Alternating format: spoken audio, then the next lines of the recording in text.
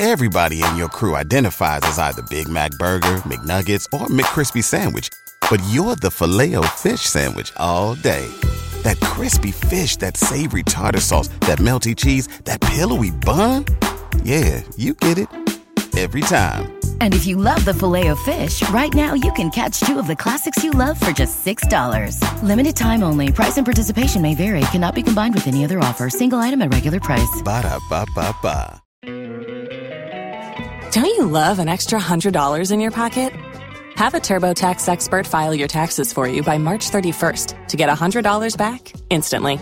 Because no matter what moves you made last year, TurboTax makes them count. That means getting $100 back and 100% accurate taxes, only from Intuit TurboTax. Must file by 3/31. Credit only applicable to federal filing fees with TurboTax full service. Offer can be modified or terminated at any time.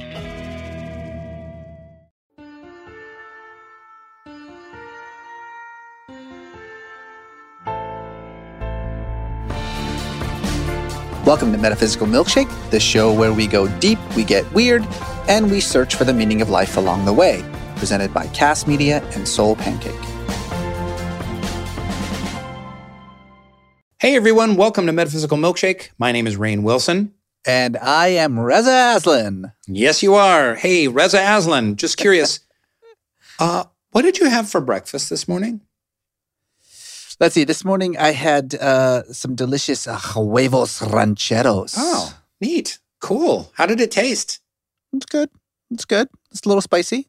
You know. No. Reza, I really want to know. How did it taste? I mean, it's eggs and it's beans and it's like salsa. Like it tasted like eggs, beans, and salsa. No. Did the cheese and tortillas ring with hundreds of years of proud Mexican culture? Did the refried beans and chili pepper bounce off your taste buds the way an Acapulco sunrise skitters along the waves of the proud Pacific Ocean? Did the smooth texture of the jalapeno slip through your tongue like the silky sands of Puerto Morelos? I mean, it was a little overcooked. Okay, folks, you see what I'm dealing with? Sounds like someone here, someone in this podcast duo, doesn't really understand food. That's not true. Yeah. Not true. I understand food. Really, Reza? Really? You know what? Food is just more than just the morsels that we fill our dumb face pouches with, okay? It's culture. It's history. It's identity. It's geography. It's a story of immigration, of the movement of multitudes. It's all of everything and nothing at all. Okay, I guess I don't understand food. You're right.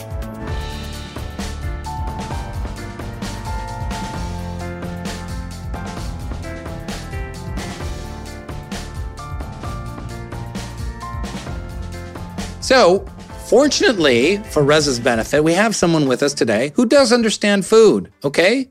Stephen Satterfield is here talking about how does food inform culture and vice versa. Stephen Satterfield. I know that guy. He attended Western Culinary Institute in Oregon. He became a sommelier at the age of 21, like a wine expert, right at that moment when he was legally allowed to drink wine. And he's got a show. He has a show on Netflix called High on the Hog about like traveling around the world and understanding sort of the cultural connections, the deeper meanings. You know, there's a great quote that Stephen has on what he does and why he does what he does. I think my work is a lot about building empathy because I try and connect people and ideas through food. I make media about food, not just because I love food, but because it's a universal language that we don't otherwise have access to. There are no other universal languages except for food. That is deep. Profound. So, you know, this is a guy who is all about using food to promote social change. He is one of the most respected and prominent voices in American food media. And we thought we would bring him onto the show to help us answer this question. Are we what we eat? Why did your voice go so high? Why did your voice go really so high? Really high? When I asked that question? Are we what we eat? Are we what we eat? Stephen Satterfield, thank you so much for joining us on The Milkshake. How are you, man? Where are you calling in from? Thanks for having me. First and foremost, I'm calling in from Atlanta, GA, my hometown. Some good Always food in Atlanta. Good food in Atlanta, and just, a good time to be in Atlanta. And I always personally feel good to be at home. You have such a eclectic career. We'll talk about the Netflix show in a minute and some of the work that you do with regard to food and social justice. But just give us a sense of how you came about to this thing that you do. Like, how did you fall in love with food? How did that begin? What's your kind of relationship with food? Yeah, for me, it goes all the way back to being a high schooler. And it was two-pronged. One was in the household. So my father was and is the primary chef in the family. So very talented and enthusiastic home cook. Mm. And also, I grew up as an elder millennial, really at the height of the onset of the Food Network in the late 90s, when food culture was shifting really quickly from something that was a European fascination or indulgence or way of life into something that was starting to be regarded and revered in U.S. culture instead of what it had been really up until that point for the last century was a vocation to stay out of, no vocation at all, actually. And of course, we know for those undesirable jobs filled mostly by folks who didn't have the agency to work outside of kitchens. Mm-hmm. And so I was really fascinated with the media that was being made at that time with the rise of the Food Network. So I think in some ways that combination of understanding food as the center of the home life, as well as an emergent cultural medium, kind of defined my whole adult life, going back to high school. So that's interesting. It's not that you thought to yourself, I want to be a chef or I want to, make food. It was that you wanted to explore the sort of the media and entertainment aspect of food preparation, food culture, and stuff like that. From the very beginning, it was all very much geared towards a media / entertainment enterprise. Yeah, I mean, I wish I could say that I was thinking that coherently. I can't take that much credit. I think that, well, what actually happened, I'll give you the linear story, is that I moved to Oregon as an 18-year-old to go to University of Oregon. And I lasted about one semester before I realized college was not going to be the right path for me. But I did love living in the Pacific Northwest. I love living in Oregon. Nice. And so I decided to go to culinary school in Portland. And so basically I was in this hospitality program, and one of the introductory classes is a wine studies class. And so, you kind of get an introduction. Wine studies? Yeah, like vino. Like wine. Wow. Yeah, I know, right? And I was only 19 years old when I started taking these classes, and I really quickly got into wine. I loved it. And my teacher at the time was a guy who was what they call a garage winemaker. He was making wine in the Willamette Valley part-time, for very little money and loads of passion. But he's the one who got me hip to the concept of wine as an agricultural product, which for me at that time, I really only understood it as a marker of class, and a language that I didn't understand and wasn't for me to be able to interpret. So once I started to see it as something agricultural, I really fell deeply in love with it. I became a sommelier at a very young age. By the time I was 21, I was a sommelier. And really that overarching perspective of land and place and provenance that is so central to the world of wine. That's really what got me into a perspective on food and agriculture that was deeply connected to human history, that was deeply connected to stories of migration and identity. And the fascination for wine really became a fascination for capturing different stories and different iterations of that particular relationship. Wow, that's fascinating. You know, I'm friends with Julia Jackson, who's the daughter of the Kendall Jackson wine conglomerate. And she is very active in climate change. And the reason she got into the climate movement, and she does a lot of amazing work with her organization called Grounded, was because the family saw the writing on the wall of like, hey, I don't know how much longer Napa Valley is going to be able to grow the kind of wines we want to grow. And they've literally been looking for places to grow wine, thinking about where's wine going to flourish 100 years from now. I mean, Iceland? Seriously? Scandinavia? So to add to what you're saying about wine, I hadn't really thought of wine in terms of an agricultural basis, but then you add the climate change to it, and that makes it kind of all the more agricultural. 100%. Agriculture has long been the canary in the coal mine for the climate crisis. And the interesting thing for me, you know, I launched a print magazine in 2017 that was all about food origins. And ostensibly, I was thinking this is a food anthropology magazine that really explores the relationship. Wow. And what happened almost instantly in our attempt to really pursue this perspective of origin, we covered indigeneity a lot. We covered indigenous communities and food cultures and foodways. And in every single edition, we're now on our 9th one, we got stories from every corner of the world from communities saying, we used to grow this thing here and it now no longer grows. And so right away, we became a magazine that reported on this relationship between agriculture and climate. So much so that as the company has grown, you know, we now have a podcast actually as part of a larger network called Climate Cuisine, which specifically explores these relationships, both from a historical perspective and also kind of what it means on the consumer level today.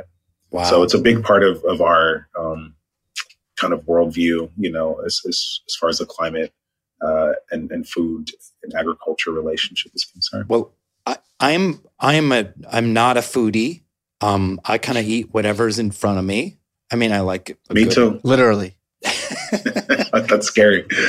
And so I'm kind of new to this, but your way of thinking about food and connecting the dots between food and culture and agriculture and geography and immigration and movements of population and sociology is really fascinating. And it was just a thrill for me to be turned on to your incredible show on Netflix, High on the Hog. I'm a little late to the party. I know it came out several months ago, but just a fascinating journey through the origins, roots, and kind of flourishing of African-American traditional foods, what it means to American culture and Black culture and everything in between, and world culture.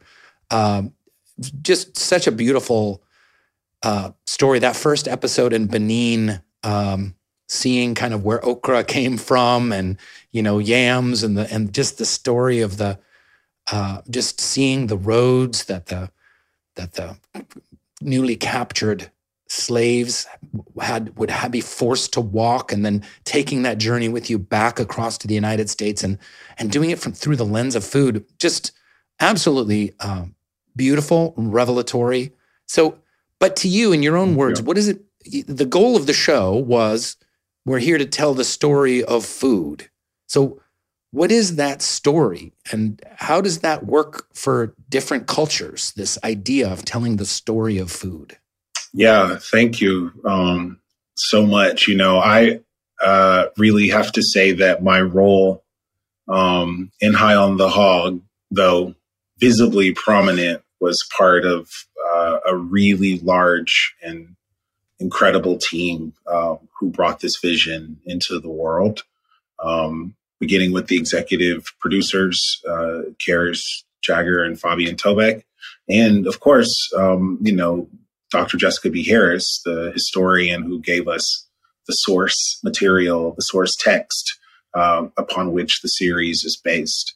So, as far as, I guess, the kind of motivation in the making of the show and trying to show that relationship, for us, it was pretty clear that American food media had done a really lousy job of properly capturing and articulating the immense and foundational contributions Black folks have had to our food culture. Going back to how we, began the conversation around who used to do the cooking, right? And so while that perhaps now in hindsight feels like what a wonderful opportunity to highlight those omissions, it took until the show came out just this year for anything like this to have been done to this point. And so what my hope is that this work will help others of all communities, of all backgrounds, really deepen their relationship to food, and, make these broader connections to our daily lives. As I often say, food is the most essential part of our experience on Earth as humans. It's the only thing that we all share in common as humans. Pooping. Which is related. So I'll grant you that. What? How is it? But when everyone's on the same page, getting things done at work is easy. No matter what you do or what industry you're in, how you communicate is key. Everything you type is equally important to collaboration, and Grammarly can help. Think of it as your AI writing partner, empowering you to communicate effectively and efficiently, so you can make a bigger impact in the workplace. 96% of Grammarly users say it helps them craft more impactful writing. And as the gold standard of responsible AI, Grammarly is your secure AI writing partner that allows your team to make their point and move faster. By understanding your writing and context, Grammarly provides relevant, personalized suggestions. And with tone suggestions, you can navigate even the most difficult work conversations. You can also save time from spending hours editing drafts to just seconds with one click. Sign up and download Grammarly for free at grammarly.com/podcast. That's GRAMMARLY.com/podcast. Easier said, done. Don't you love an extra $100 in your pocket? Have a TurboTax expert file your taxes for you by March 31st to get $100 back instantly. Because no matter what moves you made last year, TurboTax makes them count. That means getting $100 back and 100% accurate taxes, only from Intuit TurboTax. Must file by 3/31. Credit only applicable to federal filing fees with TurboTax full service. Offer can be modified or terminated at any time. There's a relationship. I'll explain it. You lost me. Yeah, Okay. we'll talk after. So yeah, and I think it's just been radically underutilized and kind of, as a global people, I think we've really lacked imagination around, how food really can connect us. And I think especially in these times, as we think about means of making and forming relationships and connections with people that feel in solidarity, are really potent and worth pursuing. Hey, folks, milkshakers, this podcast is sponsored by BetterHelp, and we are very grateful for that. Do you have something that is interfering with your happiness or your well-being or preventing you from achieving your goals? BetterHelp can help. As you know, I am a big fan of the therapy. I have been doing it on and off for 20 years. And I have to say, it has made my life much better. I love the therapeutic process. It's like life's big questions, but you're posing them to yourself and then making a commitment to action and change based on your vision for yourself. And BetterHelp can help with this. It can assess your needs and match you with your own licensed professional therapist. Visit betterhelp.com/milkshake. That's better, HELP, and join the over 2 million people who have taken charge of their mental health and well-being with the help of an experienced professional. Yeah, in fact, so many people have been using BetterHelp that they're now recruiting additional therapists in all 50 states. So this is the place for you, whether you need therapy or whether you are a therapist. I think both ways it helps. Special offer for Metaphysical Milkshake listeners. Get 10% off your first month at betterhelp.com/milkshake. That's betterhelp.com/milkshake. Hey, milkshakers. And that name is appropriate because I'm going to be talking to you about milkshakes, well, specifically smoothies. Today's show is brought to you by Huel, Huel, my favorite nutritionally complete food. Every Huel meal contains the 27 essential vitamins and minerals, protein, healthy fats, and fiber that I need in a single meal. And right now, I've been starting every day with either a chocolate or a strawberry shake. And it's fantastic. It's 400 calories, and it gets me through till lunch. I don't feel hungry, and I'm not snacking. You can just work it into your life. When you're busy, when you're on the go, you don't want to be overeating and snacking like I do in my middle age. It keeps you on a routine. It makes me feel happier, healthier, and fitter no matter how busy I am. You got to try it, folks. Well, here's the good news. We're partnering with Huel to give all our listeners a free t-shirt. I actually have this t-shirt. It's so soft. Like I sleep in it. It's silky. Can you eat it? It's a really soft and silky shirt. And not just a t-shirt, but a free on-the-go pot and free shipping with your first order. So all you got to do is go to huel.com/milkshake to take advantage of this offer. You know, supporting our sponsors helps us make this show for you. So show Huel some love. All you got to do is go online and you can claim your free t-shirt, your free on-the-go pot, and get free shipping with your first order. Just go to huel.com/milkshake. That's Huel, Huel, humanfuel.com/milkshake. Yes, food can connect us. We talk about that all the time. People, from the days of the potluck to, or the potlatch, as it said, to, Thanksgiving and, the ways in which we can use food to create community and stuff. But food also divides us, right? I mean, food is, and this is what I love about your work, is that you acknowledge the fact that food is inherently political, right? That it's not just a thing that you eat. There's so much more to it. The subject of this podcast episode is, are we what we eat? And what I find fascinating is the intersection of your work when it comes to things like food and identity, food and cultural appropriation, even like food wars. Like I think to myself all the time about, the hummus wars. Are you familiar with the hummus wars, Stephen? I am. Or is it we brown people are obsessed with, who owns hummus, right? Like if you've been to Israel, Palestine, there are like battles on the street that are taking place, not over, occupation or the stealing of land or, whose God is right, but over where hummus came from and who makes it best, and you want to piss off, an Arab, call hummus Israeli, and they will lose their minds. So much about the things that we eat are, whether we're conscious of it or not, defining who we are as individuals and collective. Can you talk about sort of the inherently political nature of food? Yeah, absolutely. It's really quite simple, and it's about the land, right? From the 10,000 year story, the shorter version of human history is about agriculture over the last 10,000 years. And of course, before then, we were migratory people who were on the move looking for our next meal, however that may come. And so as societies globally have started to settle into permanent fixtures of land as a way of life, that's really, in my view, the beginning of the central conflict of food.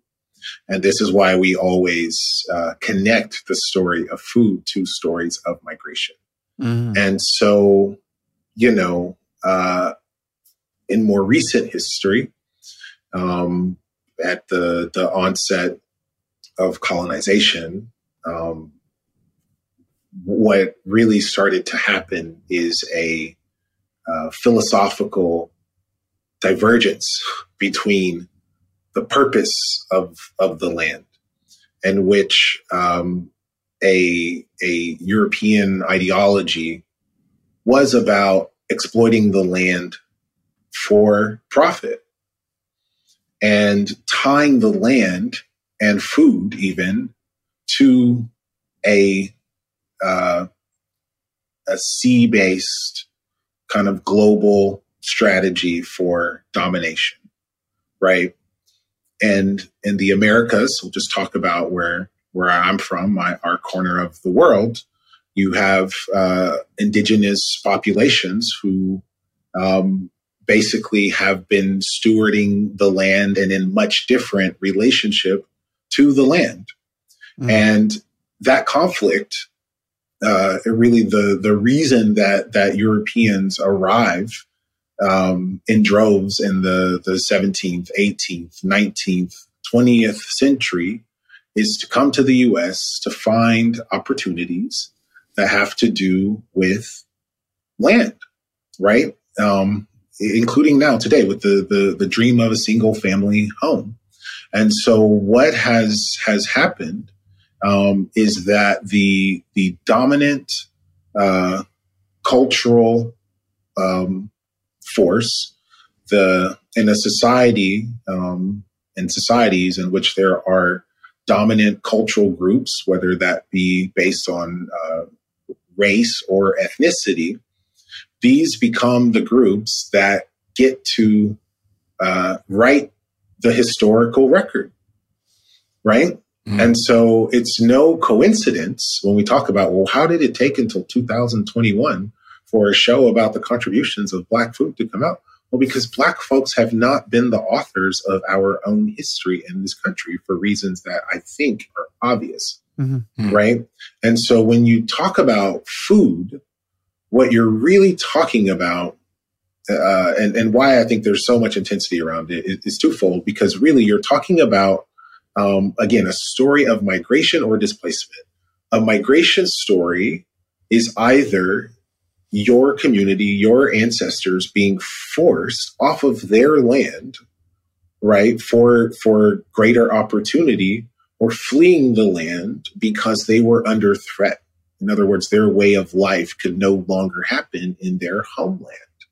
And so this fracture, again, oftentimes from marginalized groups who have to leave the homeland, the thing that we hold on to in our new homes that we must piece together are these cultural memories of the foods of our home.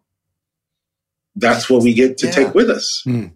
Mm. Yeah, see, this is I love this because I think we don't think about food as a shorthand for identity, ethnicity, race, culture, even religion, right? But it so obviously is the way that you talk about it.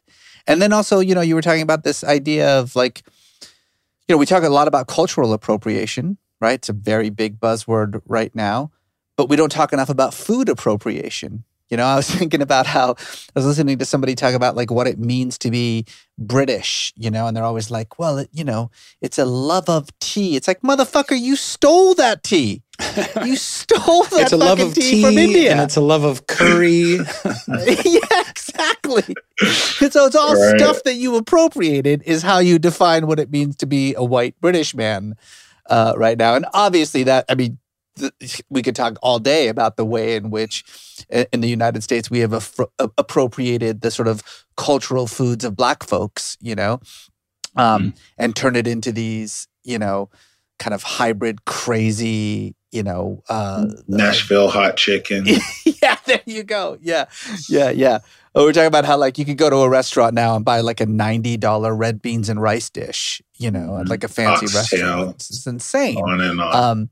But it's absolutely right that if you understand what food actually means and how political it is, inherently political it is, then the way that we treat food, the way that we treat, the food of other cultures, it says so much about who we are as individuals and as a culture, as a civilization. Yeah. I mean, imagine going on a first date or something, or your significant other coming to your house and eating your mom or your auntie or your granny's food. And not finishing and not really enjoying. I mean, think about across cultures, across the world. Yeah. That's a tense situation all of a sudden, right? You have hard choices to make, right? So when we think about just in our own lives, we may not be able to make the relationship about just how intensely protective we are around our cultural foods. But when it comes up in real life, we have all been in a situation where we've felt some kind of discomfort or perhaps even rage when our mom's foods, our favorite foods, things that we love and think are delicious, that are part of who we are kind of undermined or not appreciated by other people. Is your company or business having a tough time hiring the people you need? I mean, all you got to do is listen to the news and that, companies are having a hard time keeping up with hiring. Well, now there's Workable. Workable helps all types of companies. There are currently 46% more jobs being posted than before the pandemic. That's There crazy. are 44% fewer candidates applying to each one. People are getting very picky nowadays, So you need to find the right candidates and hire them fast, and Workable can help. Workable accelerates every step of your hiring process from find to hire. Workable helps you cast the widest net possible by posting your jobs to all the top job boards. That's actually a little more than 200 with just one click. And it helps you evaluate and hire quickly with modern tools like video interviews and e-signatures. And also, Workable will help you automate repetitive tasks like scheduling interviews so you can spend your time on what's important, making hires. Rain, I mean, you go through personal assistants like it's nothing, right? Like tissue. It's like butter, like wheat. What's the metaphor? Like something. Yeah. Regardless of what you're looking for, whether you're hiring for your coffee shop or your engineering team or your personal assistant to get your dry cleaning, Workable is exactly what you need to hire the right people fast. So, start hiring today with a risk-free 15-day trial. If you hire during the trial, which many do, it won't cost you a thing. Just go to Workable.com to start hiring. Workable is hiring made easy. Everybody in your crew identifies as either Big Mac Burger, McNuggets, or McCrispy Sandwich. But you're the Filet-O-Fish Sandwich all day. That crispy fish, that savory tartar sauce, that melty cheese, that pillowy bun. Yeah, you get it.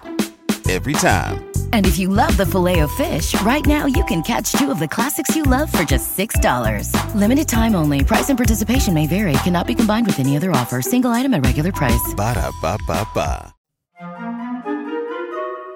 Yeah, and this, it gets into tricky territory. I remember, I don't remember the chef's name, but there was a chef I was reading about who was more of like an Instagram kind of chef blogger who took a Philippine dish and kind of made it her own. She was a white woman, and there was a big uproar of hey, this is our native food. My family's been making it for generations, and it's hundreds of years old, and you can't just kind of take this recipe and dress it up different and call it something else. Like that's disrespectful. But yet we live in a country where if you name American food, it's hamburgers and hot dogs, which are German, and pizza, which is Italian, and maybe even tacos that are Mexican. So, and even fried chicken. I mean, Asians have been certainly making fried chicken, but it seems to me like the new wave of like Korean fried chicken is like, hey, let's take African-American traditional fried chicken and how well it's done, and then bring it 10,000 miles over the sea and do our version of it. So there's all of this communication about food going on at the same time. So how do we walk that balance? I could walk to 3 Korean fried chicken restaurants from my house. Mm-hmm. Wow. That's like a selling point for the real estate agent. That's all. East Within LA, walking, man. That's all that there is. Taco trucks and Korean fried chicken. It's true. Yeah. I mean, the way that I think about it, and there's plenty of thought on this subject on the internet, so people can form their own opinions. But my feeling is I'm sure it's all very reasonable, extremely I'm sure it's courteous, totally reasonable too. rational, and measured, consultative. Yes, sure. Exactly. My feeling is that the line for me is just around profit, and by that I mean, even as a blogger, if you are positioning yourself as an enthusiast, right, where you're just kind of following along and cooking, hi, this is my cooking, journal, diary, what have you, for y'all to follow along at home. Like, I don't know. It's kind of hard for me to have a strong emotional reaction to that, if I'm being real. I don't expect folks to have the kind of cultural education and nuance to really be able to necessarily discern how they could be offensive or kind of appropriating. What I do have a problem with is when these same, sometimes enthusiasts, begin to position themselves as experts and then in various ways monetize that expertise. And for me, that includes sponsorships, Instagram influencer revenue, because there is a responsibility that comes with audience, with distribution, with scale. We've already seen how things can kind of go awry without proper oversight of distribution. And so if you're profiting, and this is especially contentious in restaurants, right? When the types of folks who get to open restaurants and profit from these recipes and from these cuisines is quite a distance away from the folks who have this cultural memory, right? These family recipes. And so that is really where you see the kind of, I think, most justifiable anger and kind of the greatest tension in matters of cultural appropriation. And then, as I say, for me on the other end of the spectrum are people who have basically very small or no followings, or who are kind of amateurs, I could say. But once you position yourself as an expert and you are wielding recipes that are part of another culture's story, particularly if it is a marginalized culture whose stories are already so hard for others to access for all the reasons that we just talked about, I do believe there is a responsibility that comes along with that. And so a lot of the anger and frustration that folks have expressed on the internet has really been about the most profitable voices on the internet, and in many cases outlets on the internet who control or who are able to best monetize their content, are the ones who are appropriating. And of course, the same for the restaurants as well. So, Stephen, here's my position. Growing up in suburban Seattle with relatives from Minnesota and Wisconsin, the main dish at my house was my father's world-famous tater tot casserole, which was, Yum. if you want the recipe, I'm going to give it to you right now. 1 layer Okay. of tater tots, okay? Mm-hmm. 1 layer of ground beef, gently simmered but not completely done. 2 Okay. cans of condensed cream of mushroom soup. Oof. And then another layer of tater tots on top, and then cheese on top of the tater tots. And what kind of cheese? Cheddar cheese? The shredded cheese? Boy, Velveeta, probably. Yeah, no, it wasn't. We didn't have American cheese. It must have been cheddar cheese. Yeah, we might have like mixed it up and gone crazy with some Monterey Jack. But That's not bad. That's your culture right there, man. That's your culture, Rain. But how can I guess? I mean, what's my question here? How do I connect to my culture and my homeland with that being the principal dish of my household? This is a real issue for shall we say white people, right? Like for me, food as a Persian, I mean, it's all about food. Like it's basically all about food. It's how we define ourselves. Like what No is question. Persian culture? It's Persian food. That's what it is. 100%.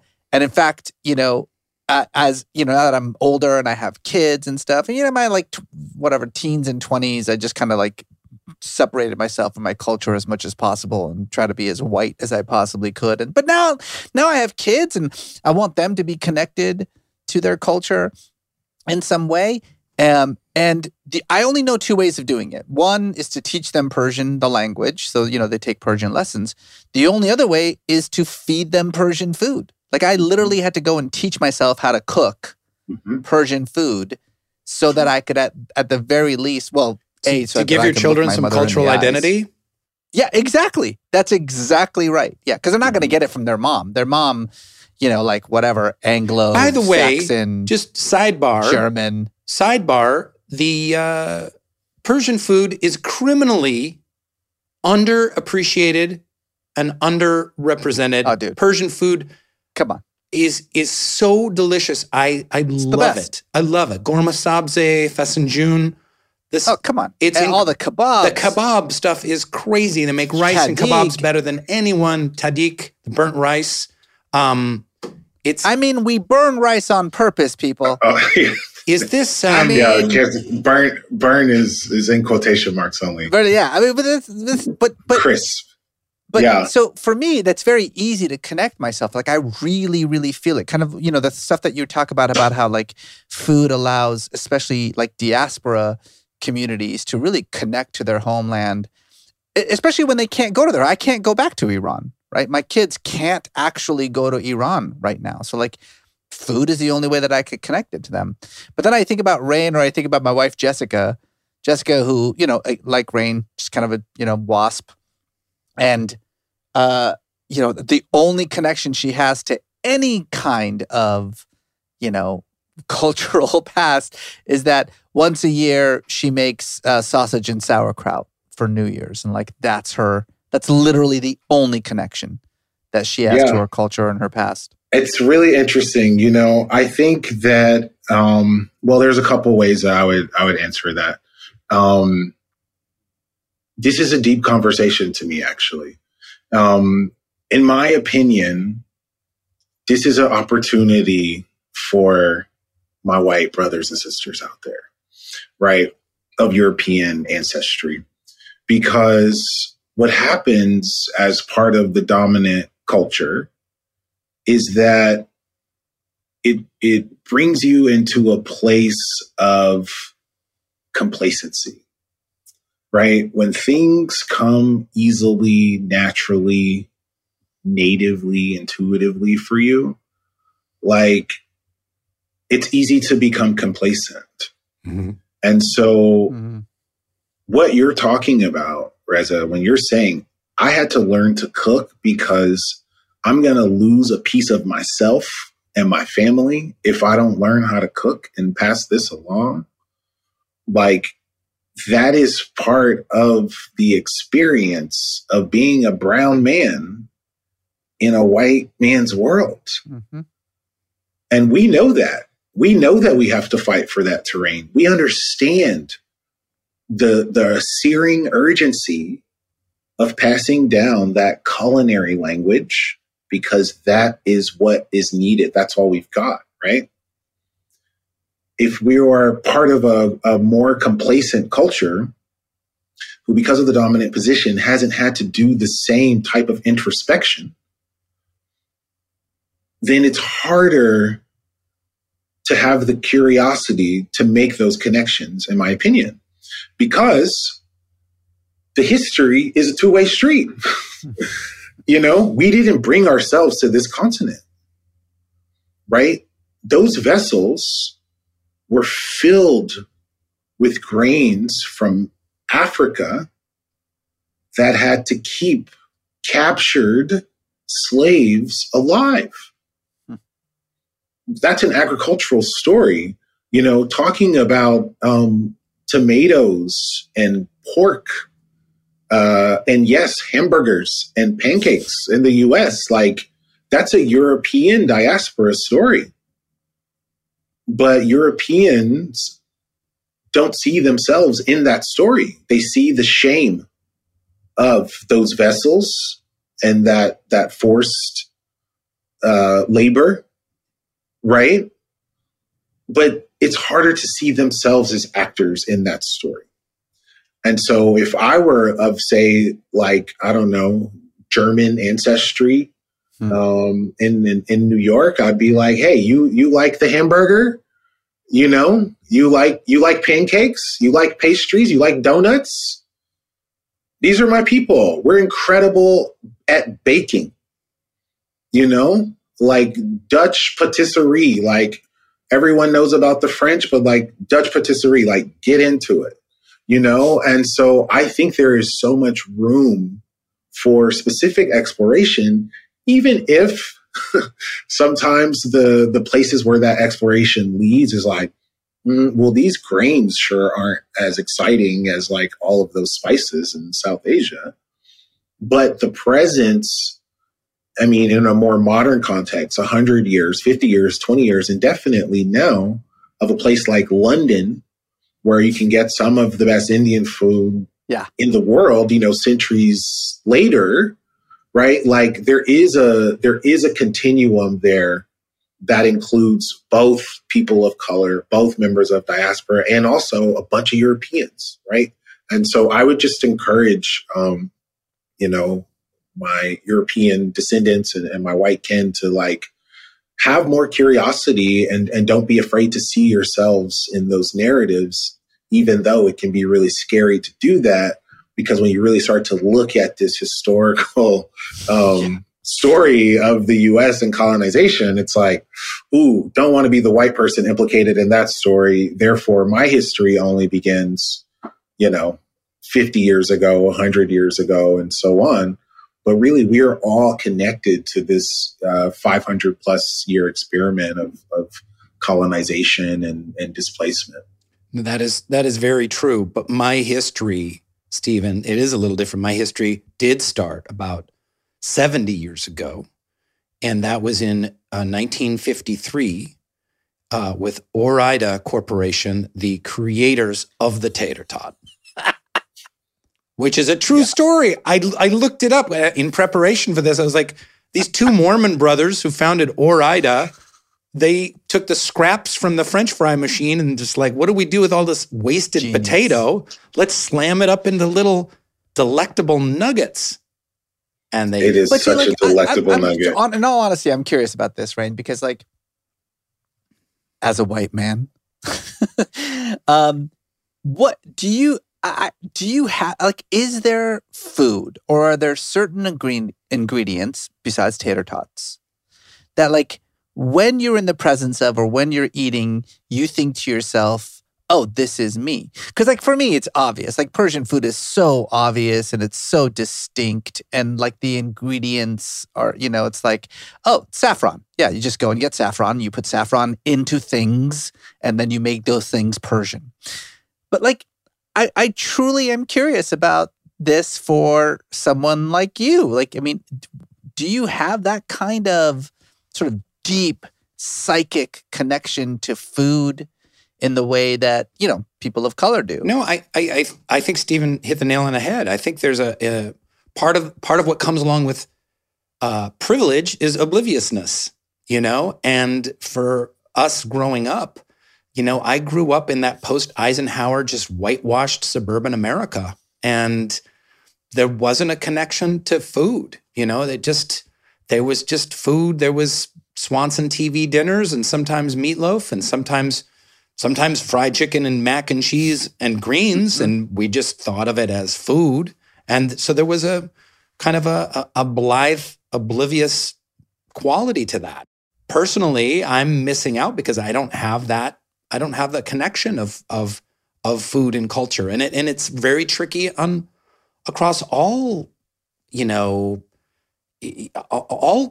of my cultural heritage. Speaking as the white dude at the table here, although Persians are the original Caucasians, so really, thank you, Reza. Yes, thank not you. enough people. Thank you very much. They're literally from the Caucasus. They're Caucasian from the Caucasus Mountains. I mean, Iran literally means land of the Aryans, people. Yes, Aryan. Thank you very much. But it's I guess I don't know, mountain bikes.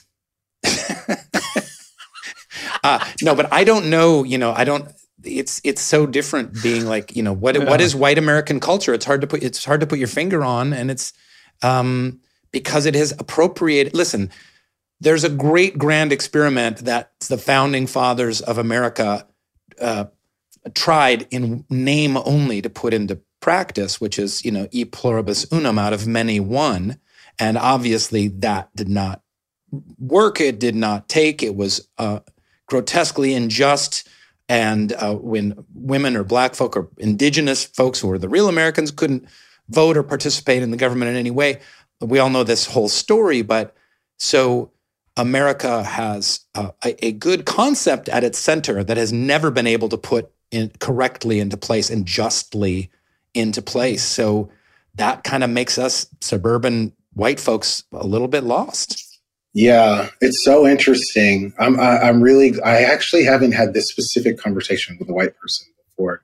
I wonder, it's making me wonder about the relationship to land that I was speaking on earlier, right? Because the part of the promise of the founding fathers in making a country for white people,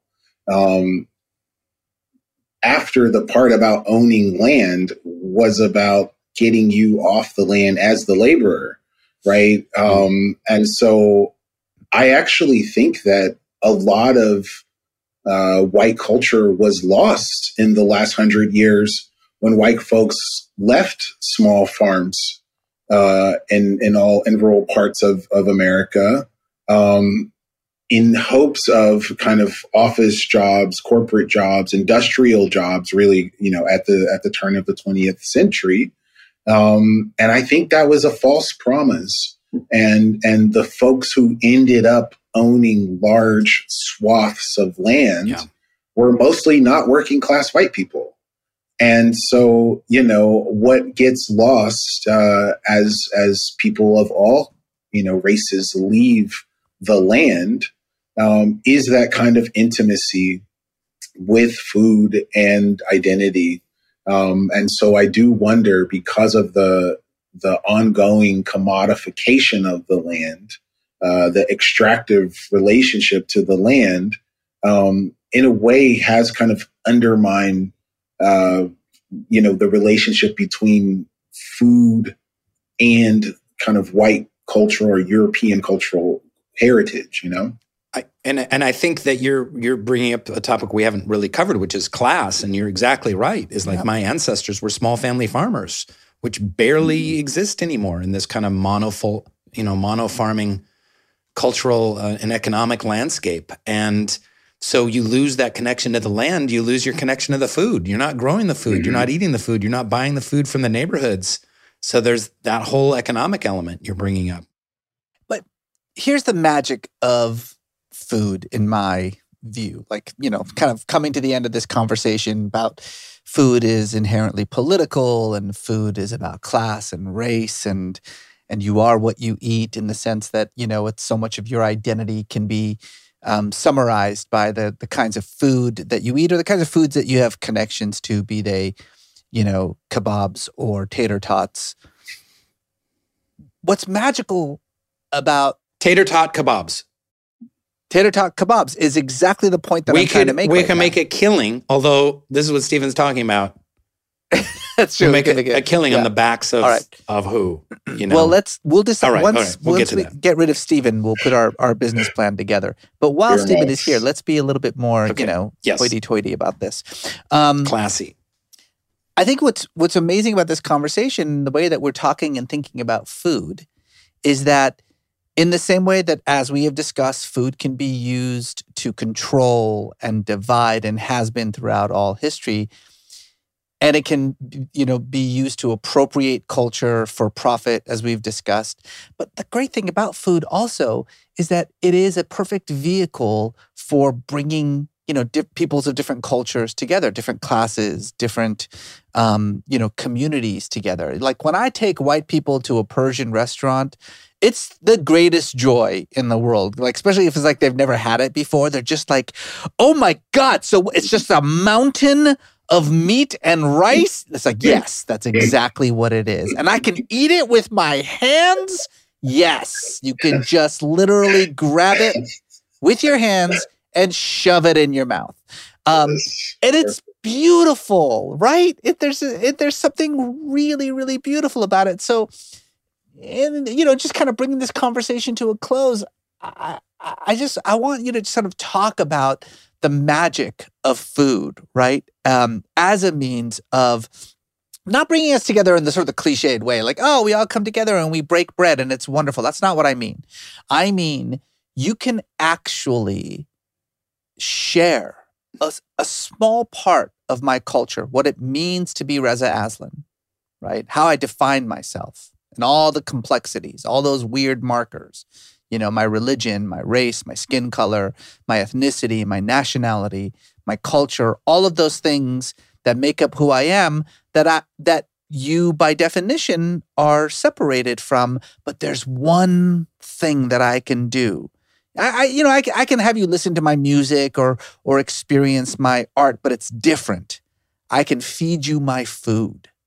Well, I'm just jumping super quick. I don't hear your that was really all I had to say. Expert advice on this, Stephen. But in episode 2 of High on the Hog, there's that wonderful young woman in North Carolina who's a farmer and studies traditional Black foods. The one with they're going to put the freeway through her yard, and she had those beautiful photos of the communal tables that she would invite people and cook for them from what she had grown right there in the garden patch. And that really struck something with me. It's like part of it, and I'm going to go back to being a whitey here, is I have such a lousy relationship to the act of eating too. Eating is something you either get through in order to watch television, or it's something you do in front of the television. So the idea of a communal table, of bringing people, maybe all the different ethnicities and backgrounds, and sharing food and sharing recipes and breaking bread and communing, and maybe it's something we long for in these COVID times. Maybe that's the antidote to what you're talking about, Rez. Yeah, I mean, I think that it's probably worth asking ourselves who benefits from the dissolution of communal tables, right? So in other words, the Pepsi Corporation. It's bingo, right? So when you look at the industrialization of our food over the last century, it's not just the degradation of the soil, which we now know all too well. It's not just the fact that farmers are getting into contracts that will keep them working poor forever and ever until they die. But what is least explored is the degradation of the social fabric, not just the soil, of people who wake up with the sun, move through the seasons, live off the land, feed their families, right? That undermines the largest industry in the United States of agriculture, right? And so when you look at the potential, and this is why I'm such an advocate for us all collectively, not looking at food bringing us together in a way that is hokey or performative or for virality, but really looking at the ways in which food has been ignored and underestimated as a means of organizing, as a means of community building, as a means of saying, this is who I am, and I'm inviting you to get to know me on a human level, right? An invitation. And so it is one of the only universal languages that we all share. We don't share conversations and culture around breathing or taking a shit, right? We share these relations. Yes. Some maybe actually it's not my business. It's about the food. And so what I would sort of close with and continue to always encourage people to do is in deepening the relationship with your food and identity, the places that you will go on that journey will really have you asking questions about who controls the food and the origins of our food that may radicalize you in ways that you never even imagined. All right, Stephen. So we always end our conversations with our guests with something that we call the lightning round. So we basically ask you a question, and then you just kind of give us the first answer that pops into your mind. Okay, I'm really bad at this type of thing. Most people are bad at this. Most people hate this part, and yet we insist on doing it. We've done something like 60 episodes. And this is good radio. I know. Yeah. Let's do it. Are you ready? Here we go. Yeah. You start, Ray. Okay. What do you have that you wish you could better control?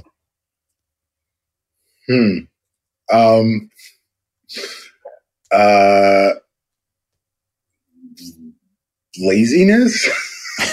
That's not exactly an emotion, but I hear you. I love the emotion of laziness. I really relate. Look, I already gave y'all a disclaimer. I don't know. Okay. I am as an emotionally lazy person, I completely identify with your oh my God. Okay. Next one, I'm ready. If you could trade places with anyone in the world living, who would it be? Yeah, don't trade places with a dead person. I don't. I want to be alive. Sheesh. Honestly, right now, I think I'm sitting pretty. I'm doing pretty good. I'm going to hold tight on being Stephen Satterfield for now. What is something few people know about you? Few people know. I'm a big NBA fan. I almost never talk about my professional basketball fandom, but I am one. What's your team? The Hawks? I'm a big Hawks fan. Blazers. I'm not really a Blazers guy, even though I did live in Portland. I like the Hawks. That in itself is a testament to my fandom, actually, I feel. And I'm a big LeBron James fan, I have to say. We are the same age. I've been watching him play his whole adult life and have always been a fan. So most people don't know that. If you were a food, what food would you be? I think that I would probably be rice. Oh, kind of bland, white. I see it. I mean, first of all, their rice is quite diverse. So, the homogeneity that we're seeing is a byproduct of industrial food. We have a ton. We have the Oriza glaberrima from Africa, of which I'm a descendant. So I'm from the rice, just like our Asian kin are also derivative of rice. Also flowers. There's a lot of flexibility with rice that don't immediately come to mind. Croquettes. There's a lot going on there. What is one eye-opening experience that every person should have? Everyone should be in a room where they are overwhelmingly in the minority. Name something a lot of people like, but you can't stand. How about Friends, the TV show? I just thought, for a second, I really honestly just thought you meant Friends. Like, no, I love my what's Friends. The appeal? That's a thing that sticks with me. From my childhood, I never understood it back then. And now my niece, who's 13 years old, I caught her watching Friends on her iPhone the other day. I'm like, you're watching Friends? I don't get it. I don't understand the appeal. Really, I'm shocked that you wouldn't see yourself in that show. I guess that's true. Gosh, I guess that's true. Describe your soul in 10 words or less. Gosh, weary, confounded, curious, ecstatic. That's less than 10 words. That's not bad. Well done. If you could have coffee with 19-year-old Steven Satterfield, what would you tell him? Just chill. Enjoy it. You're on the right path. You're going to be nervous. It's going to seem like it's not going to work. You're going to be broke for so many years. Holy shit, that's going to suck.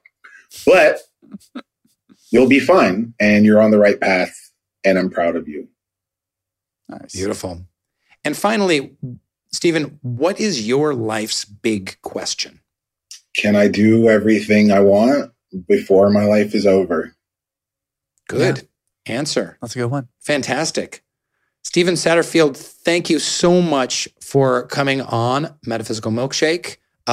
Really inspiring conversation, thought-provoking, and I've learned a ton, and I'm really has your show and this conversation has really gotten me thinking about food and culture in a whole different way.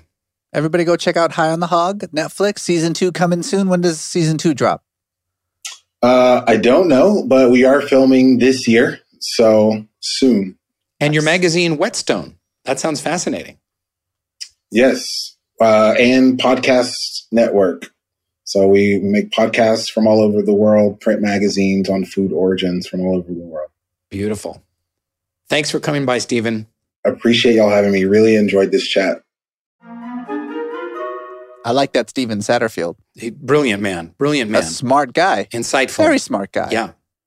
But now that he's gone, can we like go back to this tater kebab idea? Now that he's not in the conversation anymore, I feel guilty talking about it in front of him. This is going to be good. This is going to be so good. So what kind of meat are we talking about with the taters? Maybe the lamb. I think you could. The lamb kebab? You could stuff them with anything, right? Like you could take if they had a tater shell. See, I was thinking chunk like a Persian kebab, like a chunk of lamb and a tater tot and another chunk and a tater tot. Oh, I see. Instead of we sometimes put like peppers or onions and stuff in between. Yeah, the fillers. Put the tater tot in between the meat. Yeah. So it's your meat and potatoes, but Persian style with a little bit of like Scandinavian Lutheran Northern Plains component. And we can tell everyone that it's like our attempt to marry our two cultures. Yes. We're good friends. Right. It's our way of bonding. But really, we could make so much money. Catching. We're totally on the same page. How do we cash in on this? Said every American ever. Milkshakers, you know how we do this. When you rate and review us on Apple Podcasts and you ask a question, one of your life's big questions in your comments, you get to come on our show and ask us that question yourself. And that's exactly what we have today. We have Shanti from California. Hi, Shanti. Hi. Shanti. Ooh, I love it. We could ohm. You get more Shanti jokes than I get Rain jokes, I bet. It's possible. It is definitely possible. So our assumption is that your parents were hippies. Oh my God, you guys are so right. Yeah. Total hippies, born and raised in the middle of nowhere on the big island of Hawaii. Well, that explains it. That explains everything. Do you have siblings? Do they have similarly hippie names? No, I have one sibling. and his name is Jason. So, What? right. Jason. Well, close enough, Rain. Close enough. What? Jason and Exactly. Shanti? Did you? I know. Trust me. When I was like a teenager, I kept telling my parents, I'm like, I don't understand why I know I was first, but like I got this and he got that. Like, I don't get it. Nobody can spell. I'm going to tell you what happened. They sold that land. They became Republicans. And they were like, Jason. What about? No. I mean, the brother might be, but they're not. But that was a fair assumption. That was fair. Yeah. That was fair. Well, My name was Shanti- Jason before I changed it to Rain because I knew to make There it in you go. Hollywood, I had to have Jason Wilson was just not going to cut it. Yeah, Jason. I I got think it. there I is got you. already a Jason Wilson. Isn't there? There's like probably a dozen. Yeah. Probably, yeah. Anyway. Shanti, what brings you to the show? You got a life's big question you're wrestling with, you're pondering? I do. And now that Reza kind of brought up a little bit of my background, I think this question will make even more sense. So I was born and raised a vegetarian. I'm sure you're shocked based on hippie parents. No, not Okay. at all. And it's always been like a weird thing. It's like, I get that I'm picky. I get that I'm a vegetarian. And, you know, people want me, you know, it's psychological. Like, and I feel like it is psychological, but I don't know how to change, how to make it different, especially at this age. And, you know, it's a difficult thing. And I'm just wondering what kind of advice you guys have for me being kind of a weird vegetarian. You want to change? You want to not be a vegetarian, but you don't quite understand.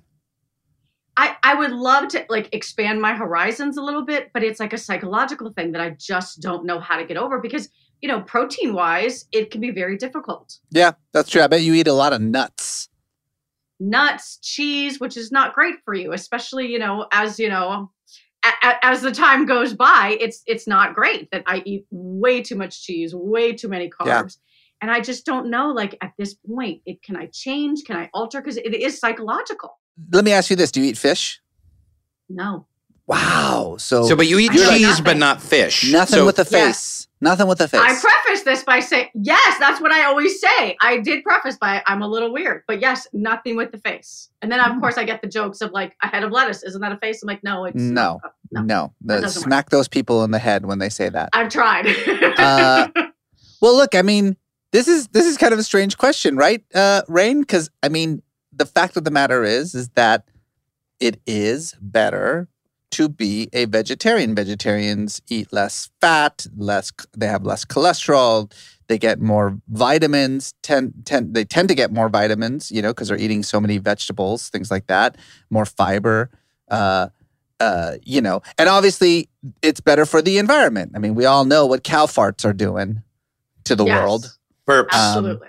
And, you know, we've seen enough food documentaries to know, you know, the evil that is mass production of meat. So I guess the more important question is, why do you want to stop being a good and responsible steward of the planet and your body and instead be like the rest of us? Well, no, I mean, you're 100% right. And like, I really want to help with climate change and sustainability. I know that you guys are big on that too, but like, you know, there's vegan, there's vegetarian, and there's, you know, my husband happens to be keto and he's killing the planet. What? But I think How does that I know. work with the two of you? I don't know. You see what I'm saying? I He's told just you it like was a weird thing. A bowl of bacon for lunch and, Sure. you know, That you're would like be eating okay a with it. celery? Yeah, that would be okay with him. I mean, I think just like, you know, listen, I've tried meat before, you know, but I'm just wondering, like, yeah, you're right. Do I just stay a vegetarian and not have any shame on it? You know what I mean? Even though I feel like vegetarians are still seen as very weird. Like, it's cool to be vegan and it's okay to eat meat, but I live in this like middle ground of like vegetarians being weird. And, you know, when you have your doctors going, you're not eating enough protein. And like, I am trying protein power, but I kind of wonder, like, do I need hypnosis to try to like expand my horizons? Wow. Or do I just be like, you're fine? What do you think, Rainier? I'm so out of my league on this question. You know, I guess it's this really, if you look at it, if you're taking the 20,000 foot view, you know, what is the life's big question around this? It's kind of like, hey, is this lifestyle that I'm living sustainable? I'm not really happy with it. I think you should rethink it and try some try some different things and make sure that you're doing what you're doing consciously and just not out of any kind of rote and habit. So that's what we attempt to do as human beings, is to live with more and more consciousness in everything we do. And it sounds to me like you're just kind of like eating the same stuff. And it's true. I was a vegetarian. I tried vegan for about 9 months. It was really hard, but really awesome. Vegetarian is hard because you can eat bags of corn chips and cheese and crackers, and you can balloon and gain tons of weight, and you can have pasta, right? And you can just totally carb load. So, but I do think you need to kind of go on a deep dive, perhaps maybe some cooking classes, work with a nutritionist to try and live as consciously with your food as possible. Perhaps take a vegan cooking class and take that extra step toward vegan for a while and see how that works for you. That's a really good idea. Have you ever gone vegan? I haven't, because you're right. The pasta, the cheese, the chips, those are hard to give up, right? Yeah. I mean, you can still eat a lot of those as a vegan, but it makes it much more difficult. But yeah, that's tough. But it sounds like you have been a vegetarian out of habit and not out of consciousness. So how do you align your relationship with food with conscious practice? That was deep. That makes a lot of sense. It makes a lot of sense because you're right, Rain. I feel like it is very much psychological. It's very much out of habit and practice, and not necessarily a good practice. I mean, I suppose you are preparing for the inevitable future when, we're all just eating manufactured food that's basically just various versions of soy. I mean, I made my kids Impossible Burgers last night. Those things are good.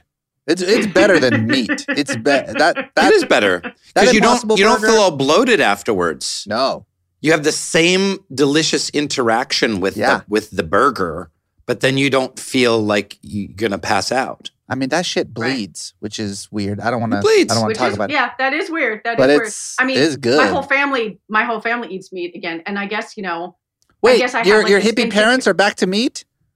My mom eats fish and chicken. My brother eats meat like it's going out of style. So it's just you. Wow. That's my point. Like okay. that's I guess even more of the deeper dive of like I always feel like I'm just like this big weirdo, and like all my family eats meat, and they're like, well, can't you just try it? And even when I do try it, I could have a bite and like the smell of barbecue is great, and chicken and turkey or whatever. And then psychologically, I'm like, oh my god, what did I just do? And it's psychological. What if she only ate a face?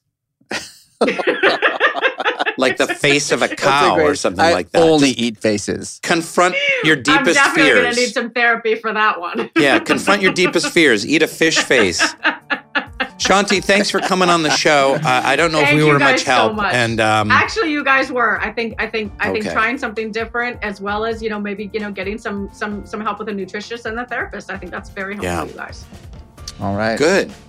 All right. Well, thanks for calling in. Thank you guys so much. Bye-bye. And milkshakers, as you know, we would love to have you on our show. Please write us on the old social media. Leave us a positive review on Apple Podcasts and post your life's big question. We'll track you down and bring you on the show and have a scintillating discussion with you. We love to hear from our listeners. Metaphysical Milkshake is executive produced by Rainn Wilson, Reza Aslan, and Colin Thompson. It is produced by Safa Samazadeh Yazd, Paris Lane, Mick DeMaria, Hashem Self, and DJ Lubel. Cast Media is the production and distribution partner. Original music by Jeff Tang.